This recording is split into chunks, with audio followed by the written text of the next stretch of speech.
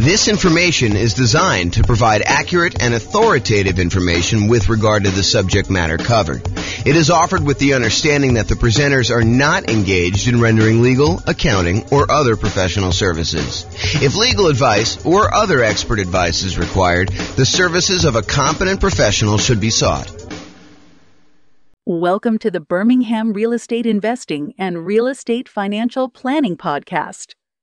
Learn all about investing in real estate in Birmingham, Alabama, with a combination of real estate financial planning and modeling, with numbers specific to Birmingham, plus syndicated, more generalized recordings of live and pre-recorded real estate investing classes, not all of them specific to Birmingham. Be sure to stay tuned after the podcast for a message from our sponsors. Well, good morning and welcome, everyone. This is James Orr, and today we have another really crazy cool presentation. This one is about the impact that buying an owner-occupant property has on you being able to be financially independent, whether you're buying 20% down rentals or buying 25% down rentals. In other words, in the previous class, we covered, is it faster? Is it less risky? Is it higher net worth for you to buy 20% down rental properties or for you to go buy 25% down rental properties?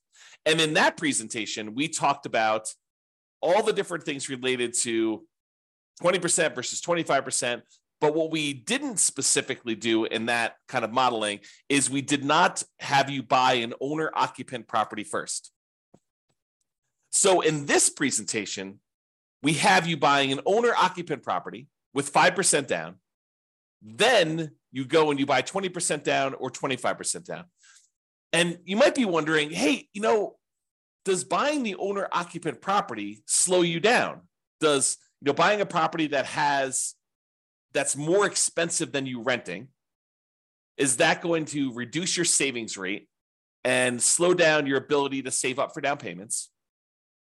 Or does buying an owner-occupant property where the mortgage payment, the principal and interest part of the payment, not the taxes and insurance, those are actually going up, but the mortgage payment stays fixed such that over time you end up saving more money than if you didn't buy an owner-occupant property, because rents would keep pace with inflation. So the amount you're saving would normally stay about the same over time.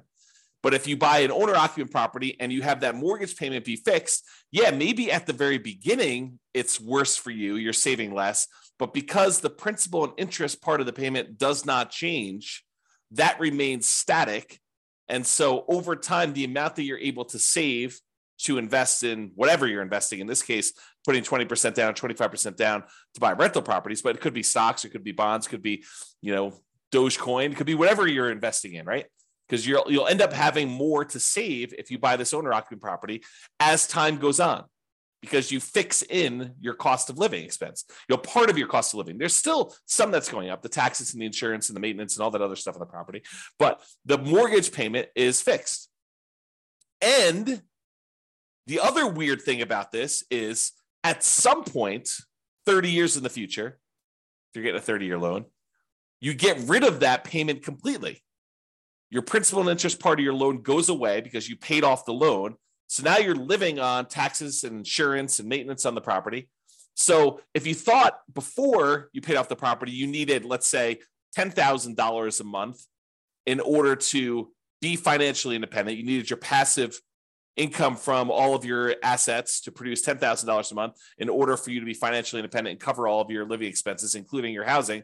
But now, let's say, just for argument's sake, $2,000 a month of that no longer needs to happen because you no longer have a mortgage payment. So now you only need $8,000 a month to be financially independent. Well, that's super interesting, because if you were at $9,000 a month in passive income, by paying off your mortgage, you instantly become financially independent.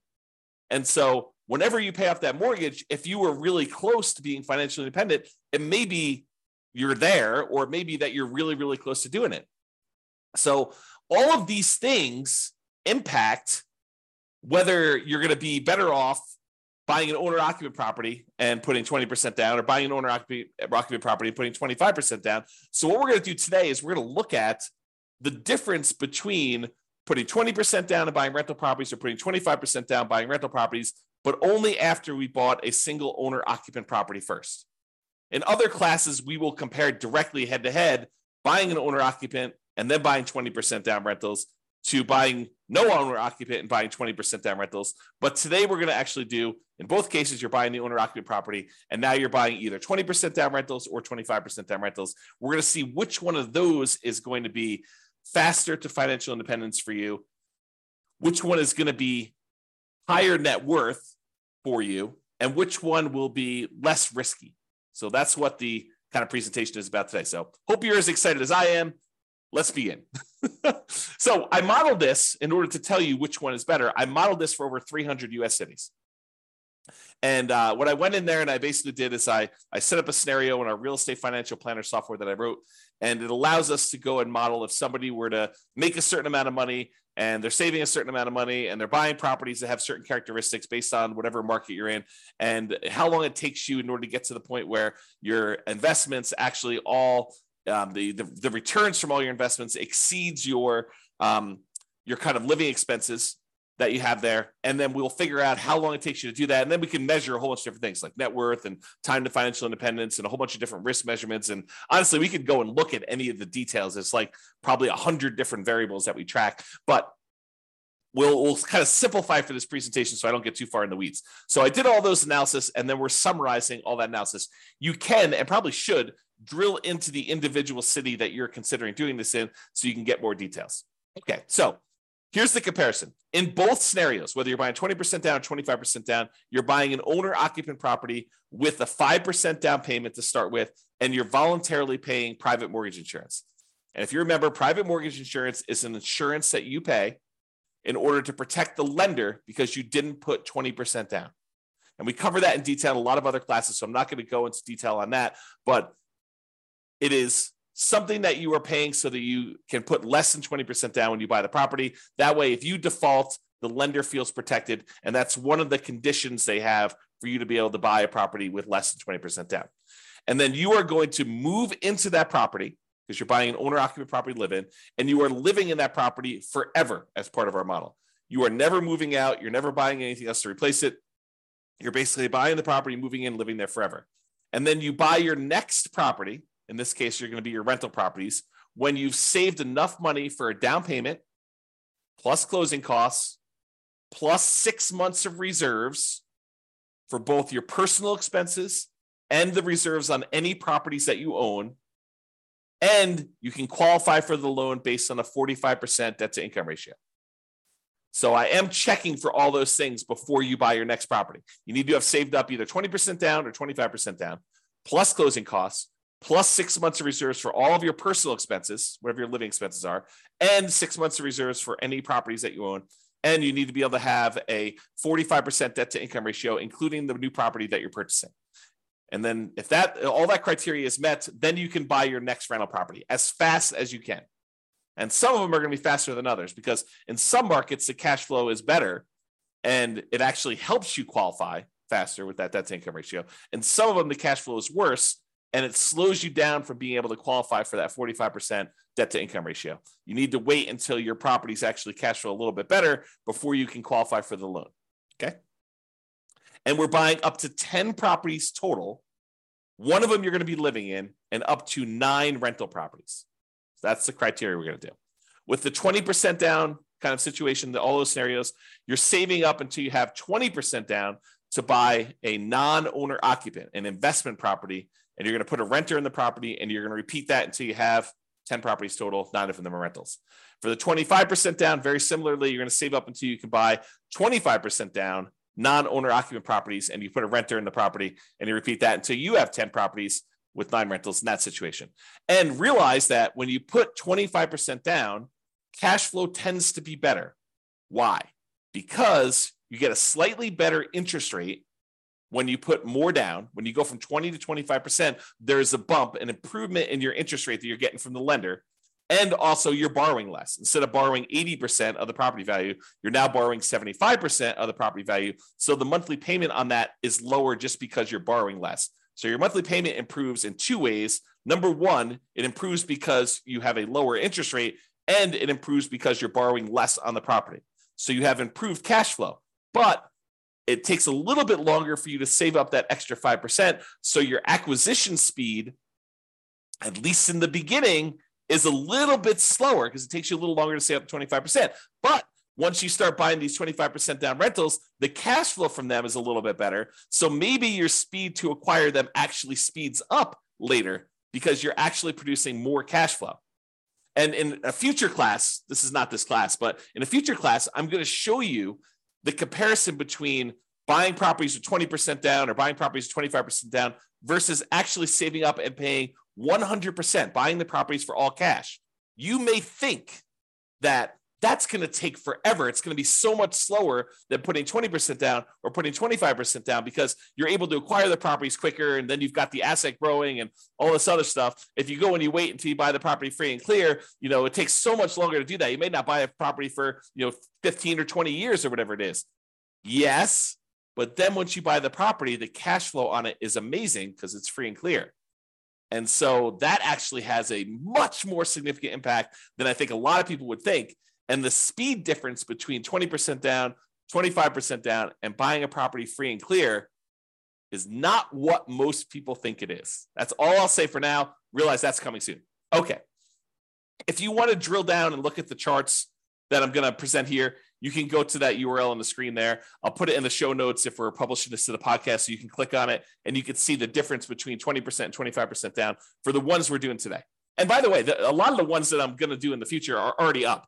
I tend to make them in advance. This is not like I make them and then present them, all on the same day. So realize that if you want to jump ahead and see some of the other comparisons we have, you can go drill down into those. You can even drill down to the individual city.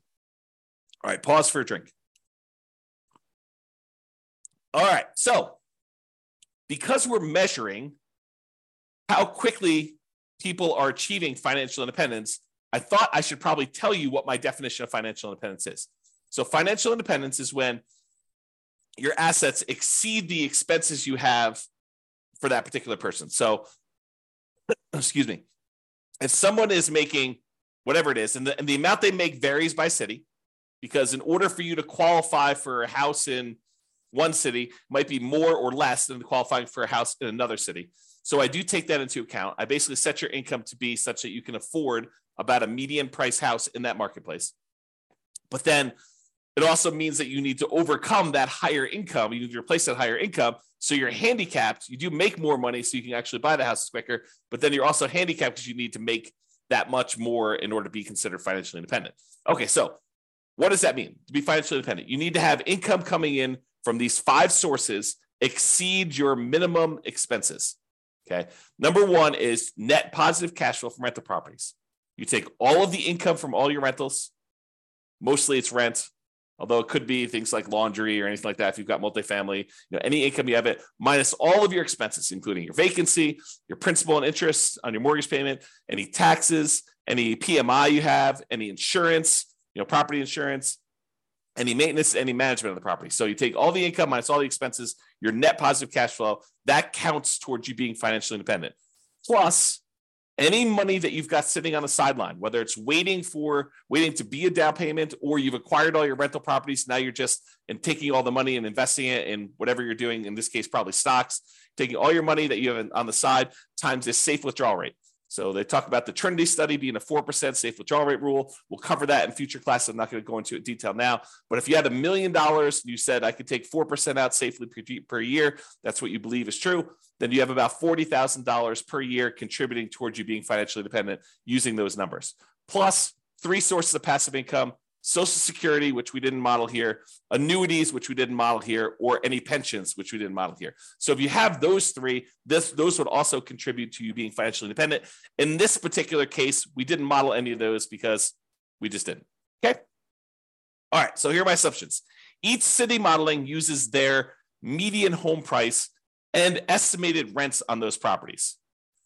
So we did not apply any of the 88 strategies we have to improve cash flow. And so we're really handicapping ourselves because we didn't pick a great property to begin with, nor did we actually apply all these different strategies that we have to improve cash flow, different ways to kind of minimize our expenses on the properties and different ways we have to maximize the income we're getting at properties. We didn't do any of those. So this is sort of like a baseline. If you went into this market and you were not great at real estate investing, you just sort of bought a medium type property and you kind of got what the estimated rent would be for those. That's sort of what we did there. If you go dig in and you see my modeling and you're like, hey, James, the modeling you did for this city, your assumptions are a little bit off. Go ahead and reach out to me. I will go ahead and update those. I will rerun it, and then it will update all the charts and stuff like that. Doesn't update the presentation, but it'll update all the charts of the website and make those accurate for everyone in the future, okay? Now, continuing on with the assumptions. The job income does vary based on the city so that they can afford a property in the marketplace. If I said everybody earns $5,000, then people in California would never buy a house because they would never be able to qualify for debt to income based on the home prices there, okay? But someone in, I don't know, one of the lower cost cities, probably in the South, those tend to be a little bit less expensive in general. Those guys may be able to do this whole model on $5,000 a month or $6,000 a month or whatever their numbers happen to be. I do it such that they can qualify for a typical property in that marketplace, a median price property in that marketplace when they do that. But we also consider that if you are earning more, you need to actually replace that money to be financially independent. So it's not like we're saying you need to replace $5,000 a month. No, you need to replace what your income that you were earning was so that you can become financially independent. That way, we're trying to level the playing field when we do our comparisons. Another way of saying this, in cities where they have higher income, they need more passive income, more investment income, and more rental income to be considered financially independent. So while a little bit is given to those that earn more is expected for them to become financially independent at the end. And another assumption, we start with just enough in down payments to buy a 5% down owner-occupant property based on wherever they are. So it's 5% of whatever the prices of properties are there with closing costs. So we estimated 7% of the price of properties in their marketplace to kind of give them a little bit of buffer there. And if it's less than $10,000, which I don't even think it is, but if it's less than $10,000, then we set that as a minimum bar. So everyone starts with at least 10K. In most cases, it's going to be more than that. And so some people are starting with a little bit more, some people are starting with a little bit less, depending on the market. And the interest rates we're using for the owner-occupant property, as of right now, they're probably in this ballpark. They change a little bit each day. And with all the volatility going on in the marketplace, I'm recording this in March 28th of 2023. But if you kind of look at what the interest rates are, we're saying that interest rates are about 6.5% for owner occupants with 5% down. Plus, in addition to that, they'll have PMI. And if they're going to go buy a non-owner occupant property with 20% down, interest rates are estimated to be 7% for our modeling and no PMI for that because they're putting 20% down. And if you're getting a 25% down non-owner occupant loan, it's 6.75. So it's a 0.25% or quarter point difference between buying with 20% down versus buying 25% down. And I think that's conservative. Check with your lender because it varies a little bit each day, but I think that usually it's a little bit more than that. So I'm slightly handicapping the 25% down purchases by not giving the full benefit that they're going to get. And in that case, by the way, they're not paying PMI either. So with both of the non-owner occupant purchases, they're not paying PMI. Okay. And I modeled this out for 100 years, not because I think you're going to live to be 100 years from now old, which you may very well, but because I was modeling it out for 60 years at first, which I think for some people is too short and some people it's probably too long. However, we're finding that sometimes they achieve financial independence right after we stop doing our modeling. So I did 100 years to give us a wider range of finding out when people achieve financial independence. And you can see all of my assumptions in detail if you go to, at least for right now, realestatefinancialplanner.com/model. And you can pick your city and see a ridiculous number of models for your particular city and other cities if you want to see those too, and a whole bunch of comparisons of aggregate data for all the different cities at the same time. All right, so let's jump into the data. Let me take a drink. So, financial independence achieved. It turns out that when you buy an owner-occupant property and then you buy 25% down investor properties, you achieve financial independence faster in 216 cities out of 305. So in other words, about 2/3 of the time, it would be faster for you in achieving financial independence in 2/3 of the cities if you put 25% down when you bought your rental properties. If you decided only to put 20% down, it would be faster in about 29 cities, about 10% of the cities. So in 10% of the cases, it was better for you to put 20% down. In 2/3 of the cases, it was better for you to put 25% down. And in 60 cities, about 20%, it didn't matter at all. It was exactly the same. Time to be financially independent. Okay.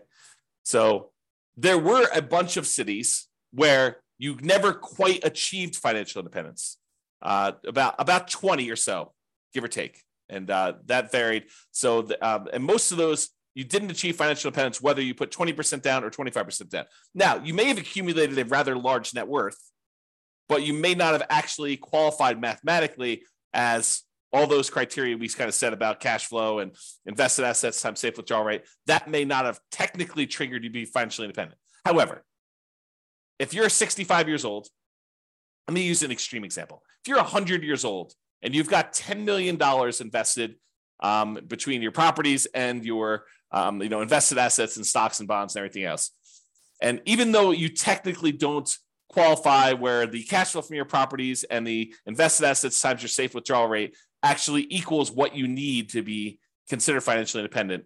If you have $10 million and you're 100 years old, are you probably okay? Yeah, probably, because you could probably spend, if you think, hey, look, the maximum I might expect to live is to be 110.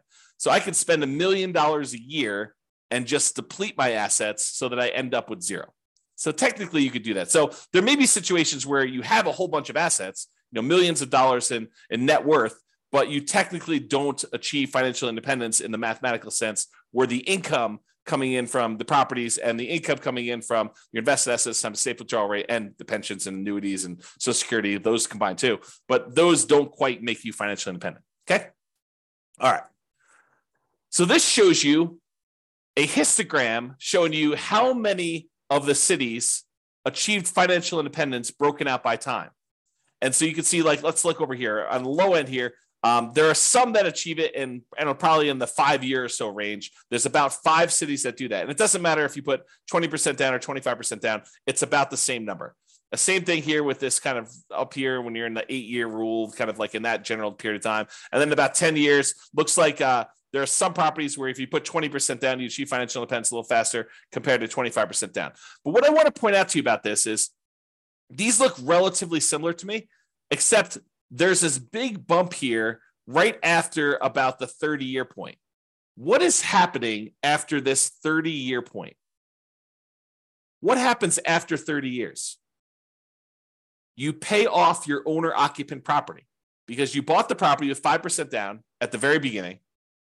Then you started saving for your investment properties. But after 30 years after you buy your owner-occupant property, that thing gets paid off. So a whole bunch of scenarios got to the point where they were financially independent as soon as you paid off this owner-occupant home. So you can see there's a big bump in here from when people pay off their houses. Now, that's not what's doing it for everybody, but it does have a big bump there when that happens. Okay? So you can see that. All right. So what this chart is showing you, it's showing you how many months faster it was to put 25% down or to put 20% down for each individual city. Each city is its own dot.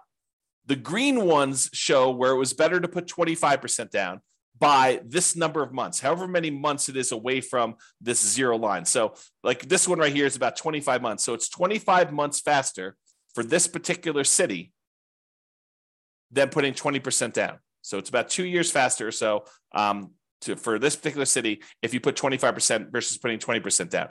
And this axis shows you how expensive the properties are in that marketplace. So there's this market right here has really, really expensive properties, and it was better for you to put 25% down by about 6 months in that particular case. And you can see how far away they are from this kind of zero line shows you how much better. So I'll make some general statements about this data. When you put 25% down, sometimes it's a lot faster. They're a lot farther away from the zero line. Sometimes they're not, and sometimes they're exactly the same. That's all the ones that are on zero. Okay. But when you look at the ones that are red, the red ones are where a 20% down is faster by that many months. There are times when 20% down is faster, but not by that many months. So 25% was quickly behind it if you did that. But there are some times when you put 25% down where it made a huge difference. In this case, it's like 3 years faster for you to put 25% down. Now, if you love your job and everything is amazing and you think this is great, I'm not in a hurry to be financially independent, stop working, which is what happens, by the way, in our modeling. When someone becomes financially independent, we have them stop working. But if you're like, hey, listen, I love my job, I don't care, then does it really matter if it's 3 years faster to be financially independent? Probably not. But what if you hate your job? What if you're like, I can't wait to be done with this. I need to be financially independent. I want to spend time with my family. I want to spend time with my significant other or my kids or my grandkids. And I want time to be able to do what I want to do. Well, then 3 years may be a long time. And, what's the value of knowing that you could be 3 years faster? What kind of value does that add to you if I could show you which strategies are better versus which strategies are worse, which strategies are less risky, which strategies are going to get you there faster, which strategies are going to give you a higher net worth. So I don't know, 3 years could be life-changing. Okay. To be able to buy 3 years of your time back by just being smart about which strategy you use, I don't know, seems pretty important to me.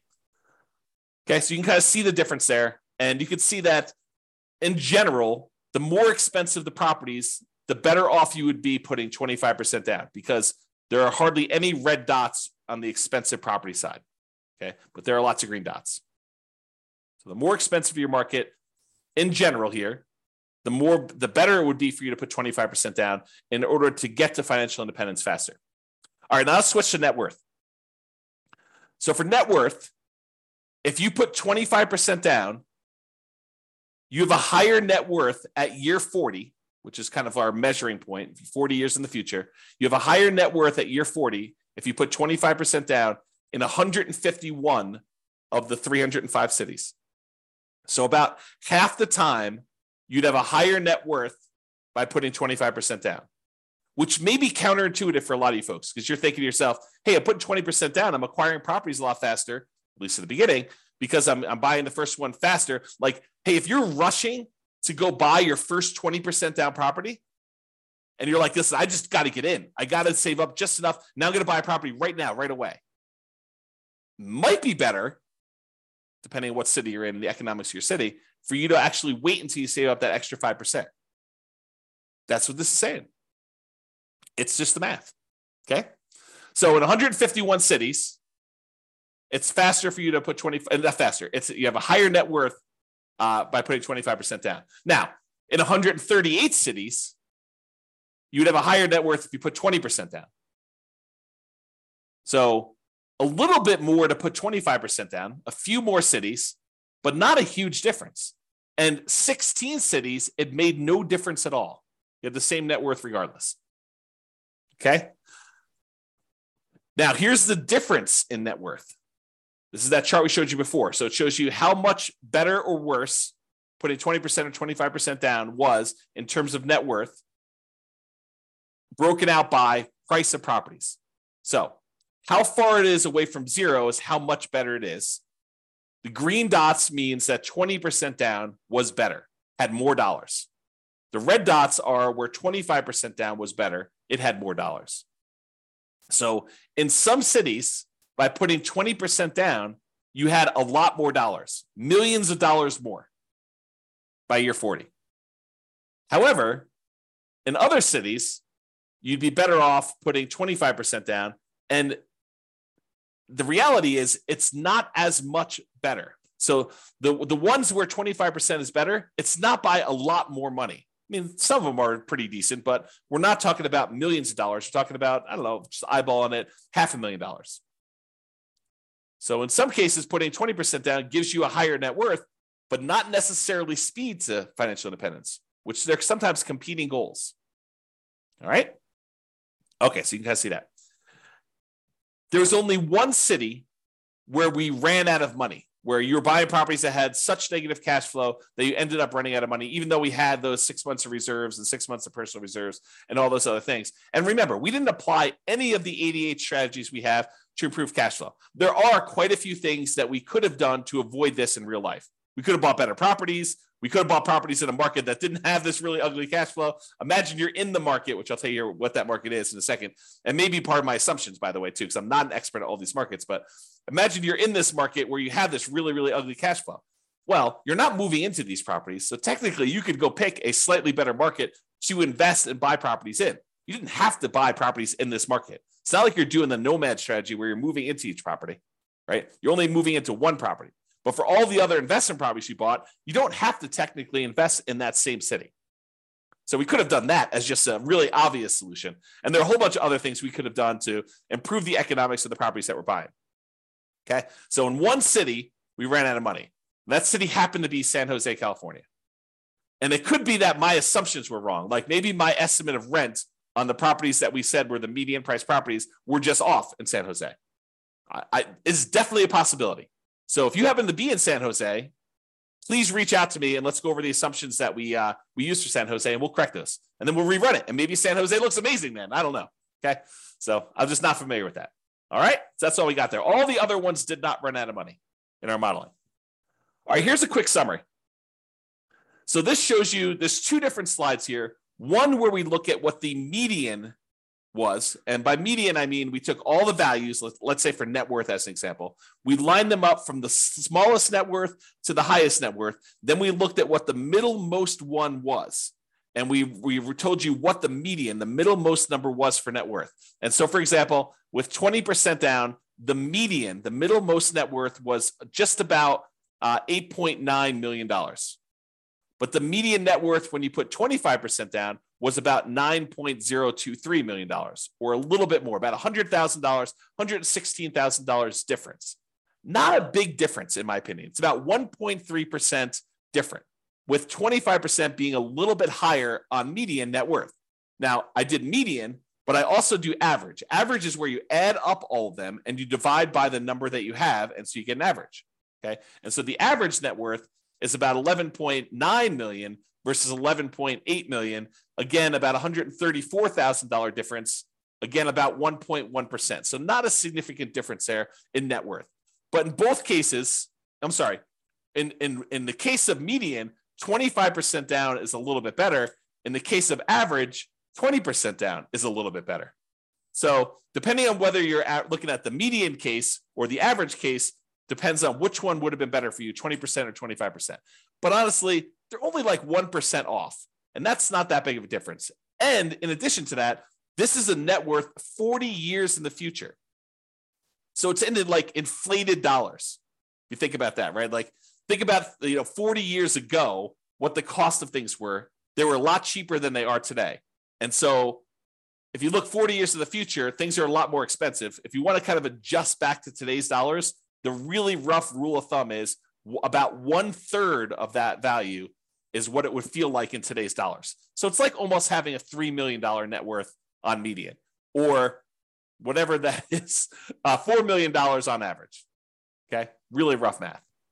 Okay, so number of properties that were short on median, basically none were short because there was only that one that was. You're typically buying 10 properties in both cases, no matter which one you do. However, the time to be financially independent is about 492 months if you put 25% down versus 509 months, a little slower if you put 20% down, which means that on median, the middlemost one had about a 17-month difference. It was about 3.3% faster for you to put 25% down than for you to put 20% down. Interesting, right? And if you look at the average, putting 25% down was about 1.7% faster, a little bit less than a year, 9.2 months. All right. Now, let's look at risk. And I'm not going to go into detail on risk. You can go research this. In fact, I probably need to do several classes on all these different risk measurements. But when you think about all the different ways we could measure risk, like how much could rents drop before we have negative cash flow? Or how much can price drop before we'd have negative equity? Or what is our debt to income ratio? So the number that lenders tend to like to use to see how risky we are before they're willing to approve us for a loan. Or how much debt do we have to the amount of net worth we have, or how much debt do we have to how liquid we are, how much money we have sitting in cash somewhere, or how many months of reserves we have. We talk sometimes about having 6 months of reserves or 12 months of reserves. Well, sometimes you can have lots and lots of months of reserves if you have a large bank account balance, like 700 months of reserves. Okay, so if we wanted to measure all of these measures of risk, it turns out 25% down is universally better. It is better in all the different measures of risk. It's less risky to put 25% down when we look at all the median numbers over the full 100 years. Now, does that mean that it is always less risky? No, it could mean that in year 1 or year 5 or something like that, that 25% down is worse, but that over the long haul, over a very long period of time, because we measure this over the entire period that we're modeling, 25% down is less risky than putting 20% down. And that is true in most of the cases in average too. The spots where it's not true with averages is your average debt to account balance. So you have more liquidity if you put 20% down, and the number of months of reserves, which honestly is not that big of a difference. It's 0.9% difference. So, but most of the time, 25% down is less risky when we look at that. Okay. Now, I told you this before. I've been using median home price and what I think rent would be by looking up some rents on those properties. And so these are not like cherry-picked deals. You could apply the 88 strategies we have to improve cash flow to improve on these numbers. Excuse me. Let me take a drink.